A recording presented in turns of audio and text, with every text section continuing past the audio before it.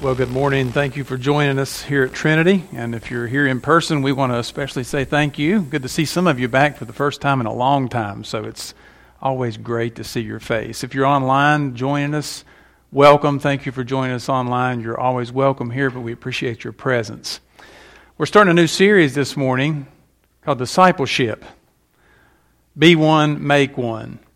You know, Christians oftentimes go through their life struggling. What does it mean? What does God want me to do in life? I don't understand everything that's going on.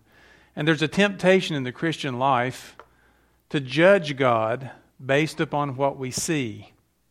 In other words, we look around in life and we see things that happen to us, circumstances, people that He brings into our life, and different things that occur. And we oftentimes judge whether or not God is good based upon what happens. Let me help you this morning. That is a terrible way to look at God. If you look at God this morning, you can't look at circumstances in a broken world and form your view of God. You have to go to His Word to do that. And this morning, that's what we want to do, because I want to help you this morning understand what it means to be a disciple. A lot of times people struggle with this, thinking that it's some detailed step one and you have to have step two and step three. But that's not what discipleship is. What is a disciple? A disciple is simply a follower, a learner, one who seeks to mimic or to be like the one they're looking up to. Thankfully, in the video, Sarah and Chris now have a young, beautiful little daughter that we can't wait to see. And they are going to be pouring into her life, and she's going to be looking up to her mom and dad. By the way, that is discipleship within the family. Did you know that? There's also discipleship within a church family. I want to talk about this next week. It's interesting how God calls us a family. Older people are so valuable. Younger people are so valuable. The church is not meant to be one collection of a certain group or a certain demographic or a certain age. The church is meant to have lots of variety. So this week we're going to talk about step one, which was be one, be a disciple. So I want to ask you this question, and I wish we were in a classroom where you could talk back to me, but what in the world does it mean to be a disciple?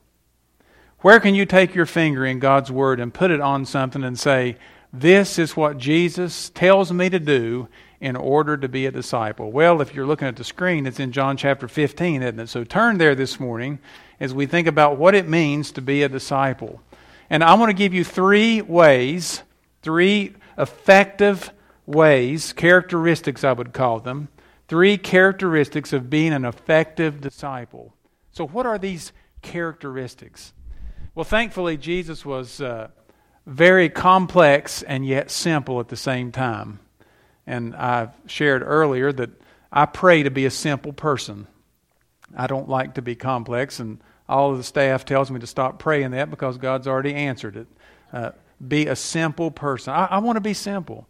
And the older I get and the more time I am in ministry and even in life, I don't want to be complicated. I want to be simple, understandable. I like things to be right down there where they should be. And that's what I want to try to do to you and do for you this morning. Three characteristics. Jesus gave this wonderful analogy of a vine, a branch, and fruit. Anybody can understand this. Even if you didn't grow up on a farm, you can get it just by the picture. I want to take just a minute and look over this picture.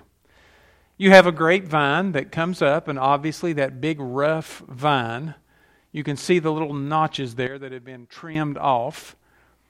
Then you go on out and you see this little bitty sprig, which we would call a branch. And off of that branch, there's a little bitty other branch, and hanging from that is a cluster of fruit.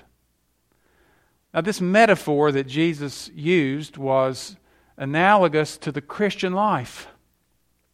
He's going to teach us something by looking at a grapevine. Don't you love that? I just love Jesus. The more you get to know Him, the more you love Him. In other words, I'm going to show you something about this grapevine that's going to totally transform and change your life. So let it sink in. Three characteristics of this vine and this branch in order for you to become an effective disciple. What is it? Well, number one, we have to know God's purpose and plan for our life. know God's purpose and plan. There are a lot of believers this morning, and I was one of them, by the way, years ago.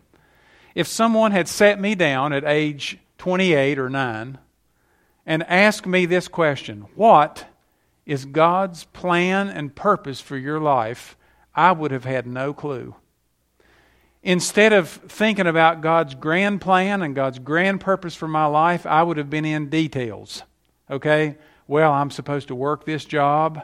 I'm supposed to do this. I'm supposed to do that. And all of these little details.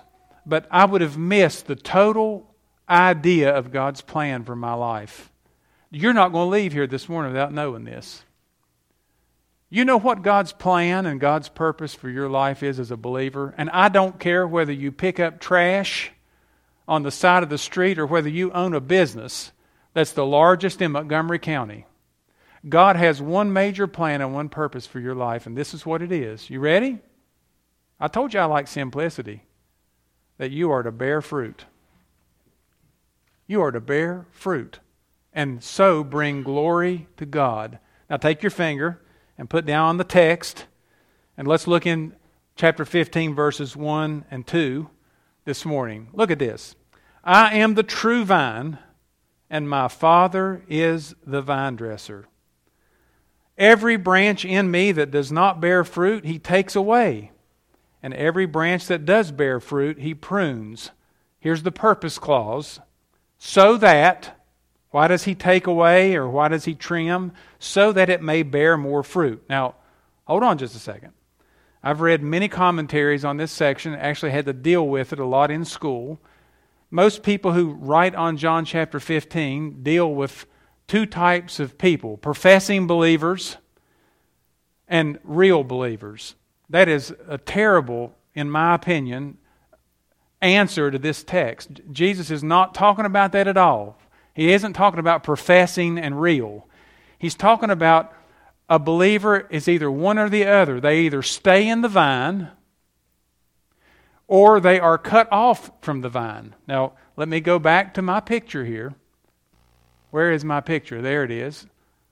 I want you to look at that vine real close. Now, listen to what Jesus says. I am the true vine. And by the way, I could go into a lot of detail here. You know, God told the nation of Israel that they were to be His vine. As a matter of fact, you should write down right above true vine. Here's your good Bible study this week. You should write down Psalm 80 and Isaiah 5. God's purpose for the nation of Israel was to be a light to the nations and to the world. And in Psalm 80 and Isaiah 5, this is what he writes. He says, I planted a vineyard, I got all the rocks out, I cleaned all the dirt off, and instead of producing good grapes, you produce rotten fruit. But now, Jesus says, I am not like the nation of Israel. I am the true vine. By the way, there's a direct correlation here in the vine. I am the true vine. I am the one that's going to bring glory to the Father, and I'm the one that's going to help you in your life. And here's how this works. I am the vine, and you are the branches. Notice what he says now. And my Father is the vine dresser. Got the analogy? We are in Christ. He is the vine, and the Heavenly Father is the vine dresser. Now, what does a vine dresser do? Well, a good vine dresser is like a good gardener. They know what needs to go and what needs to stay. And this is so true in our life, isn't it? Now notice what Jesus says. Every branch in me that does not bear fruit, He takes away. In other words, He snips it off the vine. He moves it out of the way. Now, hear me. Everybody says, oh, that's the point, that if you're not a true believer, God just cuts you off because you're a professor. That is not true. This has nothing to do about whether or not you're a real branch. It has to do with whether or not you're bearing fruit, whether you're connected to the vine. But now notice number 2. Every branch that doesn't, He snips away, but every branch that does bear fruit, what does He do? You all read. He prunes it. You ever been pruned, by the way? Every branch that does bear fruit, He prunes. Pruning is a cutting process. I so appreciate Chris and Sarah's testimony. We've been after this for a long time, waiting and praying. Chris and Sarah, you don't know how long as a staff we prayed for you, because we know your details, we know your situation, and we were on our face before God praying that God would answer your prayers. And He did, and we rejoice with you this morning. Lydia is beautiful. I can't wait to hold her. And so many other answered prayers in our church. But Sarah's own admission, she was walking after God. She was seeking God. And what happened in her life? Disappointment. What was the purpose in this? She said it herself, that she would draw close to God. She didn't understand this. God is pruning, helping prepare her to bear more fruit.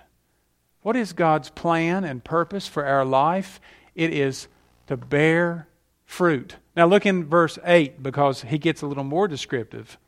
By this my Father is glorified, that you bear much fruit, and so prove to be my disciples.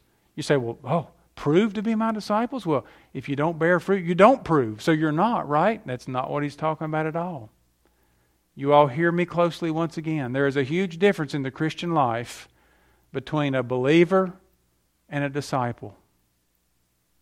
Now, some people don't like this, but I don't care. I was one. I know. I had accepted Christ in my life. I accepted His death, burial, and resurrection as the payment for my sin. But I had no concept of discipleship, following Him, connected to the vine, abiding in Him. These were all Christian terms I'd never heard in my life. What do you mean, abide in me? What in the world does that mean? Nobody had ever sat me down and talked to me about the Christian life, that once I had trusted Christ as my Savior, I had a responsibility in God's family to bear fruit. And the way I bear fruit is to abide in Him. In other words, when things get bad, I don't disconnect myself from the vine because of things I see and walk the other way. I've got to trust Him. I've got to stay in the vine. And when I stay in the vine, He begins to do things in my life because His life is being lived through me. And this is the analogy. When things get tough in life, we don't walk away. We don't disconnect from the vine. What happens in your Christian life? I'm going to give you an illustration. I have more time in this service. I know a believer one time that was struggling. They were a believer, and they were struggling about a life choice, whether or not they would engage in something that they knew was dishonoring to God. And I want you to hear me closely. That Christian sat down and began to reason with me as to why they should disobey God. And I tried to reason back. If you do this, I am showing you from God's Word where if you do this, you're basically telling God, I know what you say, but I know better. And if you do that in your life, you're going to walk away from Him. I'm not saying He's going to disown you, but you are not going to bear fruit in your life. And you're not going to have His joy and His peace and His assurances flowing through your life. You're going to be miserable. Well, this person knew better. And so they went their way. And as they say in the Proverbs, what you think turns out to be good ends up being a mouthful of gravel. And this person's life produced zero fruit because they decided that they didn't want to stay in the vine. By the way, this is so easy in the Christian life, isn't it? We think we know what brings us happiness and joy, but we miss God's ultimate plan and purpose for our life. What is God's plan? It is that we abide in the vine, that we bear much fruit. So critical. First characteristic, we have to know His plan. He wants us to bear fruit. There's a second characteristic, and that is we have to live in His power. Look in verses 3 through 7. Already you are clean. All 11. Judas had already left. Already you are clean because of the word that I have spoken to you. Isn't that wonderful? Clean. Clean. Christian, are you clean this morning? Are you clean? Or did you come to church dirty? I'm glad you did, by the way, if you did. Glad you came. You know, one of the great things about coming to church is we hear the truth. And we live in ways throughout the week, perhaps, that dishonor God, that don't please Him. But we hear His Word. And His Word cleanses us. It causes us to ask for forgiveness. We know what's right to do. But sometimes we choose not to do that, don't we? And God in His graciousness cleanses us. Jesus says, the word that I have spoken to you has caused you to be clean. What is it that cleanses them? Look at the text. It is His Word. His Word that cleanses us. Abide in me, and I in you. Look at this connection, Vine. You remain in me, and I remain in you. As the branch cannot bear fruit by itself unless it abides in the vine, neither can you unless you abide in me. If we don't remain in Him, we cannot bear fruit. I just love simplicity. You know, I mean, think about this. Karen and I planted some tomatoes this year. I'll give you a tomato analogy. There was an old farmer down in North Carolina who used to tell me, he said, you've got to pick the suckers off the tomatoes. He called them maters. If you want big, lush tomatoes. He says, because if you don't, the suckers will steal all of the major nutrients from the big tomatoes. So I did some experimenting. I've tried it both ways. I pulled the suckers off some, and then I let the other ones grow. And, you know, in several instances, I found out he was right. You had to prune the thing. But you can also take a sucker, did you know this, off of a tomato plant, and it's the one that grows up in the fork that has a bloom. Put it down in a jar, and that thing will grow roots. And this is how you help greenhouses go out of business. You plant your own suckers after you get a start, and they'll grow, and you have fall tomatoes. But the point is this, if you ever break one of those branches off and it disconnects, it's going to wither. It's not going to produce not one tomato. It's going to wither. Why? Because it's not connected to the vine. Does that mean it's not a branch? Does that mean it wasn't intended to grow a tomato? No. And the same thing's true with our life. When we are not connected to the vine, we are not going to bear fruit. So abide in me. Verse 5, I am the vine, you are the branches. Whoever abides in me and I in him, he it is that bears much fruit. For apart from me, you can do nothing. Nothing. In other words, in our Christian life, and when we think about fruit, we could go off and be fruity about fruit. Did you know that? I've heard sermons on fruit, left and right. Fruit is this, fruit is that, fruit is... What is Jesus talking about here specifically about fruit? Well, primarily, He's talking about abiding in Him and letting Him work through our life to let His life be made known to others through us. And in this text, it is primarily through love. I'm going to show that to you in a minute. It's love. When we stay connected to the vine, God supernaturally enables us to love people that we couldn't on our own. Now, if you want to know something that's life transforming, you're talking about living in God's power. This is true whether it's in marriage counseling, whether it's in counseling with people with problems and children and all kinds of issues. When we abide in Christ, He supernaturally, and don't ask me to explain this, He supernaturally, through the power of the Holy Spirit, lives in us and enables us to handle circumstances and to show His love and His grace and His mercy to other people that we could never do on our own. You want to know why? Because He's the one that's doing it through us. If you think for 1 second that you're going to be able to show somebody unconditional love and grace and mercy and compassion without Almighty God working through our life, we're all in for a big failure. How many times have you woke up as a believer and said, God, you're going to have to help me here because unless you do this through me, I can't do it. And Jesus says, that's exactly where I want you. Because apart from me, you can do nothing. I want to give you an analogy that you'll never forget. We all take Christmas trees into our home. You all like Christmas trees? I do. I like to put a good Christmas tree in the house and sit back and watch somebody else decorate it because I can't stand decorating. Thank the Lord for people that love that. I'm one of the ones that enjoys it but doesn't like it. But I sit there and watch that Christmas tree, and it goes from an old bush, green bush, and the boys start hanging stuff on it. And then they drape things around it.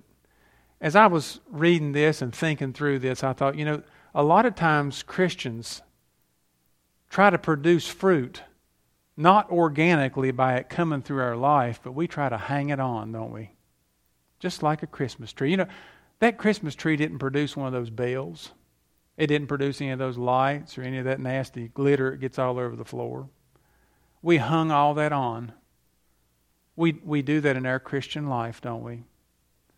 We are not abiding. We are not expecting and trusting Christ. We're not walking with Him, letting Him live through us. We oftentimes try to hang stuff on ourselves to make us look good. I'll dress this way. I'll act this way. I'll pray this way. By the way, you can pastor a church and not abide. You can counsel people and not abide. You can raise a family and not abide. But I want to promise you something.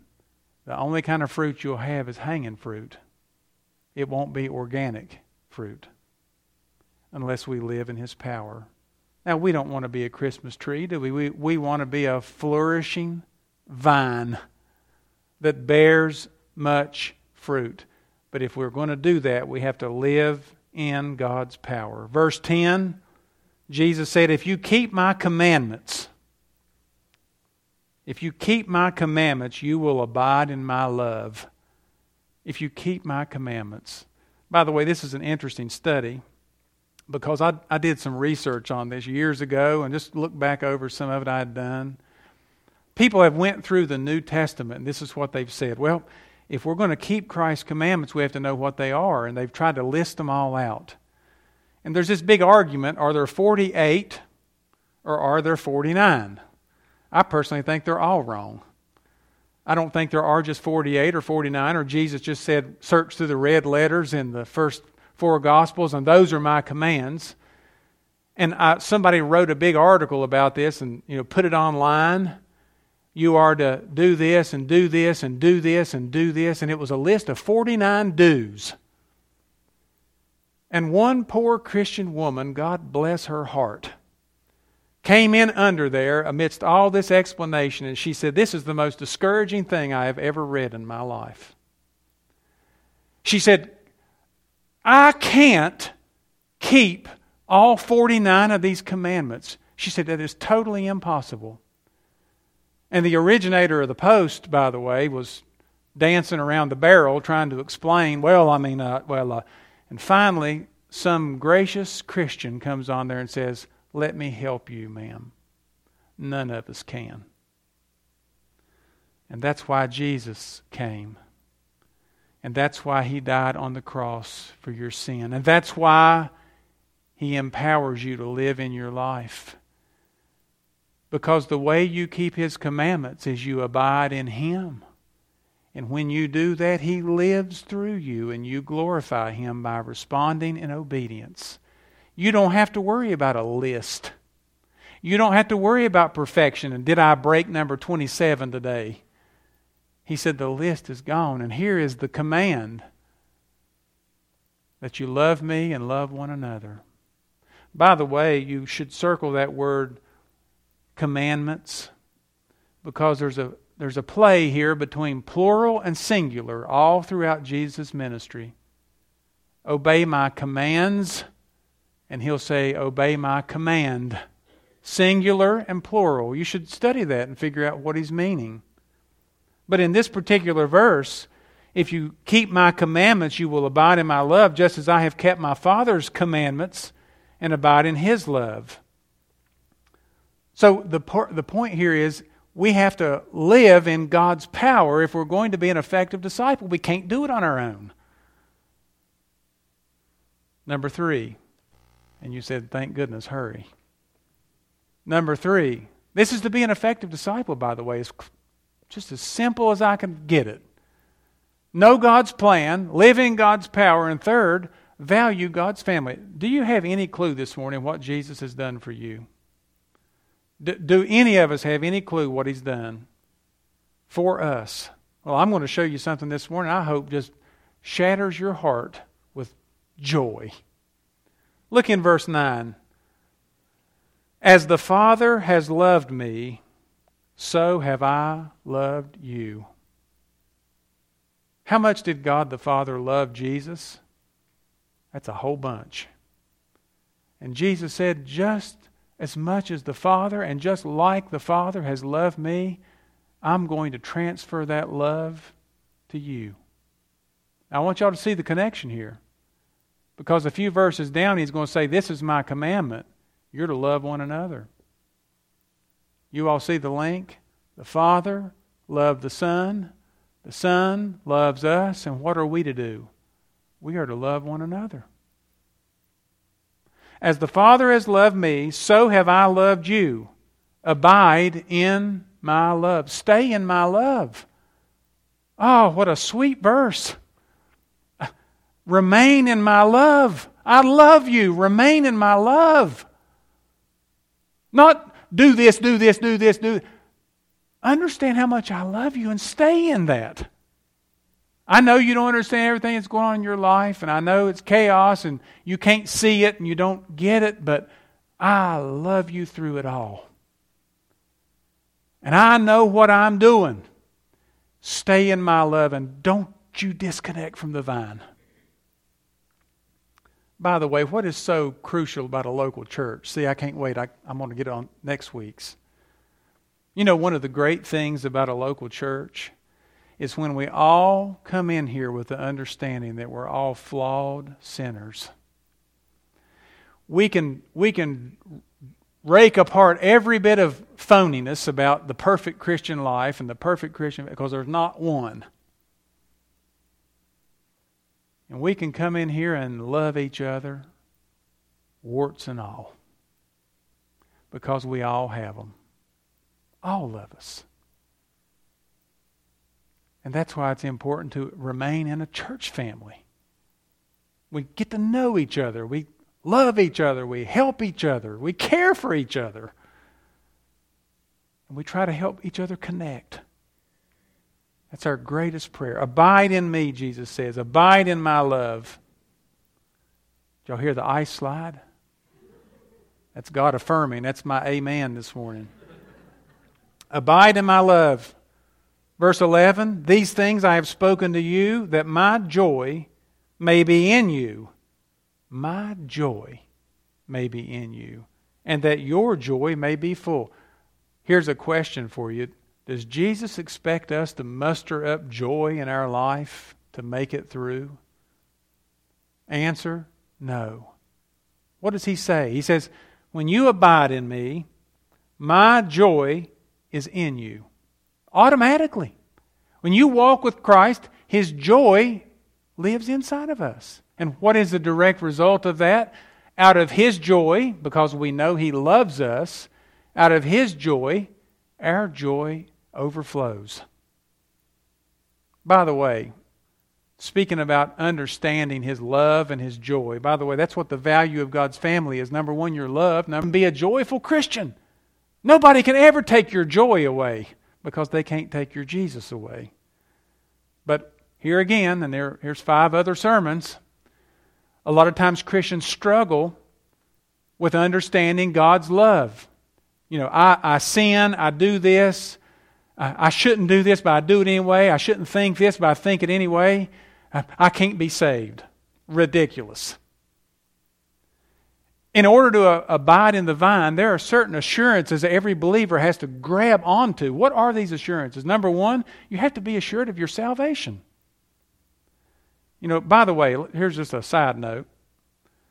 There are different traditions that view salvation in different ways. One of those traditions believes in what they talk about the perseverance to the end. In other words, a true believer will always live a successful Christian life, and if they didn't, they're not a Christian. They were just an imposter and they didn't make it to the end. You know, that's just not biblical. You say, well, how dare you say something like that? Let me ask you a question. If you looked at Lot in the Old Testament, for those of you who don't know him, would you have ever called Lot righteous? You want me to go into his sordid life? Lot was a pretty rough fella. Yet Peter calls him righteous Lot. Interesting, isn't it? We have joy, we have love. We have to have assurance of our salvation. Assurance. Do you understand when Jesus died on the cross that He paid for all of your sin? Do you have that concept down? All sin means past, present, and future. When you accept Christ as your Savior, your sin debt is paid for. And in the court of heaven, you have been declared righteous. You say, well, I don't feel righteous. I understand that. I don't feel righteous all the time either. But I know the truth in God's Word that it's been paid for. You know what that does to your life? It brings assurance that you're not going to be cast out of the family just because you mess up. The second assurance is forgiveness. These go hand in hand. But a lot of Christians live their life and never understand that they are forgiven. I know believers who have struggled with certain sins they have committed. They think that God could never forget. He could never forgive. Let me tell you something. When God says He can forgive, He can forgive. And there's no sin God can't forgive. You say, well, what about the unpardonable sin? That was a national sin for the nation of Israel. And when they rejected their Messiah, their kingdom was taken away, and it wasn't forgiven. There is no such thing in your life as a sin you'll commit that God won't forgive. If you're a believer this morning, He has forgiven your sin for justification. Third, answered prayer. Do you realize this morning when you abide in the vine, Jesus said, ask what you will and the Father will answer it? I think if we were all convinced of that, we would pray a lot more, don't you? Number 4, assurance of guidance. When we abide in Christ, He works through us in circumstances to allow things to happen to lead our life. Erwin Lutzer, the pastor of Moody Church, told a story recently. He had this book, He Will Be the Preacher. Great book. Pastors love it. This is what he said. He said he got hired at Moody Church, at Moody Bible Institute. He was pastoring a little church, and him and his wife decided to go visit Moody that morning. So he had resigned his church, took a job as a professor. They were visiting Moody, and he knew the current pastor there, Dr. Warren Wiersbe. He went and parked the car, tried to find a place on LaSalle Street, walked in about 2 minutes or 3 before the service started, and he said Wiersbe come walking out the back door, going to the big door. And Lutzer said, Wiersbe, where are you going?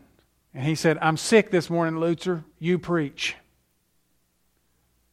And by the way, if you know anything about Moody Church, it's not a little small thing. It's huge. Thousands of people go there. And Lutzer said he thought, oh my gracious in the morning, God, what are you doing? I came here to hear. And he was up. Little did Erwin Lutzer know that was his first introduction to Moody Church, which several years later he would come in behind Dr. Warren Wiersbe and fill his shoes. But Lutzer tells that story right in the midst of God guiding our life. We have to be assured of that. This is part of being in the family. The Father knows what He's doing in our life, and He guides us. And then finally, the assurance of victory. One day, we walk this life in tatters, but hear me closely. One day, Almighty God is going to make us into the image of His Son, and our struggles and our sorrows will be over. What a wonderful, wonderful thing that will be. We don't know whether it's in glory when Christ comes at the rapture or whether we'll go by death, but we do know that we are going to ultimately be exactly like our Savior. I don't know if that brings you joy. The older I get, the more joy that brings me. Not because of body pain, but because of sin. I don't like it. I don't like it. And yet it hammers on the Christian every day. You know, sometimes we go through life and struggle. We don't understand how to get through. Jesus here lays it out in the rest of the chapter. I want you to read those verses, but I want to share something with you this morning I hope encourages you. You know, as we live through life and try to abide in the vine, things happen, don't they? And we don't understand. A pastor told a story recently. His name is Tony Evans. His late wife, Lois, and him took a cruise on a ship down south. The captain came across the cruise ship and he said to all passengers, please buckle up. We are headed into a major storm. Major waves are going to come and rock the ship. Well, Lois didn't like that. She got on the phone and she called the captain's desk and she said, I want to speak to the captain right now. The assistant said, ma'am, the captain doesn't take calls like that, but I'm the assistant. I'll be glad to pass your message on. What would you like to say? And she said, I would like to tell him, first of all, that anybody that has any sense at all would know that you would stop this ship and put down the anchor and let this storm pass. And if he doesn't want to do that, we have plenty of fuel. Drive around it. Why in the world is he driving through it? And she went on with a big explanation about what she had in her life and her kids and this, that, and the other. The assistant said, well, ma'am, thank you for sharing your concern. I'll pass it on with the captain. And if he responds, I'll get back.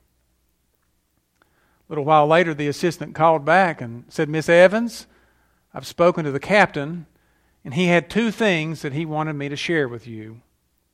Number one, that he is the captain and you're not. And number two, are you ready for this? Number two, this ship was made for this storm in mind. I want you to know something this morning. Almighty God knows what He's doing in your life. You abide in Him, you remain in Him, and even if He takes you through a storm in life, you hold on because He'll get you out the other side. We need to be effective disciples this morning and not walk away, not quit. And whatever it is in our life that keeps us disconnected from the vine, get on your face before God and get it out of the way. Because we want to be changed, don't we? We want to abide in the vine. Father, this morning, thank you for this passage of Scripture that talks to us so simply and so clearly that we have to stay connected to our Savior to bear fruit and bring glory to you. And even when the storm hits the vine, even when the ice hangs on the branch, even when we're torn and battered, Lord, if we stay connected to the vine, we will bear much fruit. Help us to do that in our life. And Father, as we anticipate next week, help us to think about that in our church as we do want to make an impact on Christiansburg and our community and our county and even out into our world. So prepare our hearts, Lord, for what you're going to do in and through us as we anticipate your work in our heart and life. We thank you for it in Jesus' name. Amen.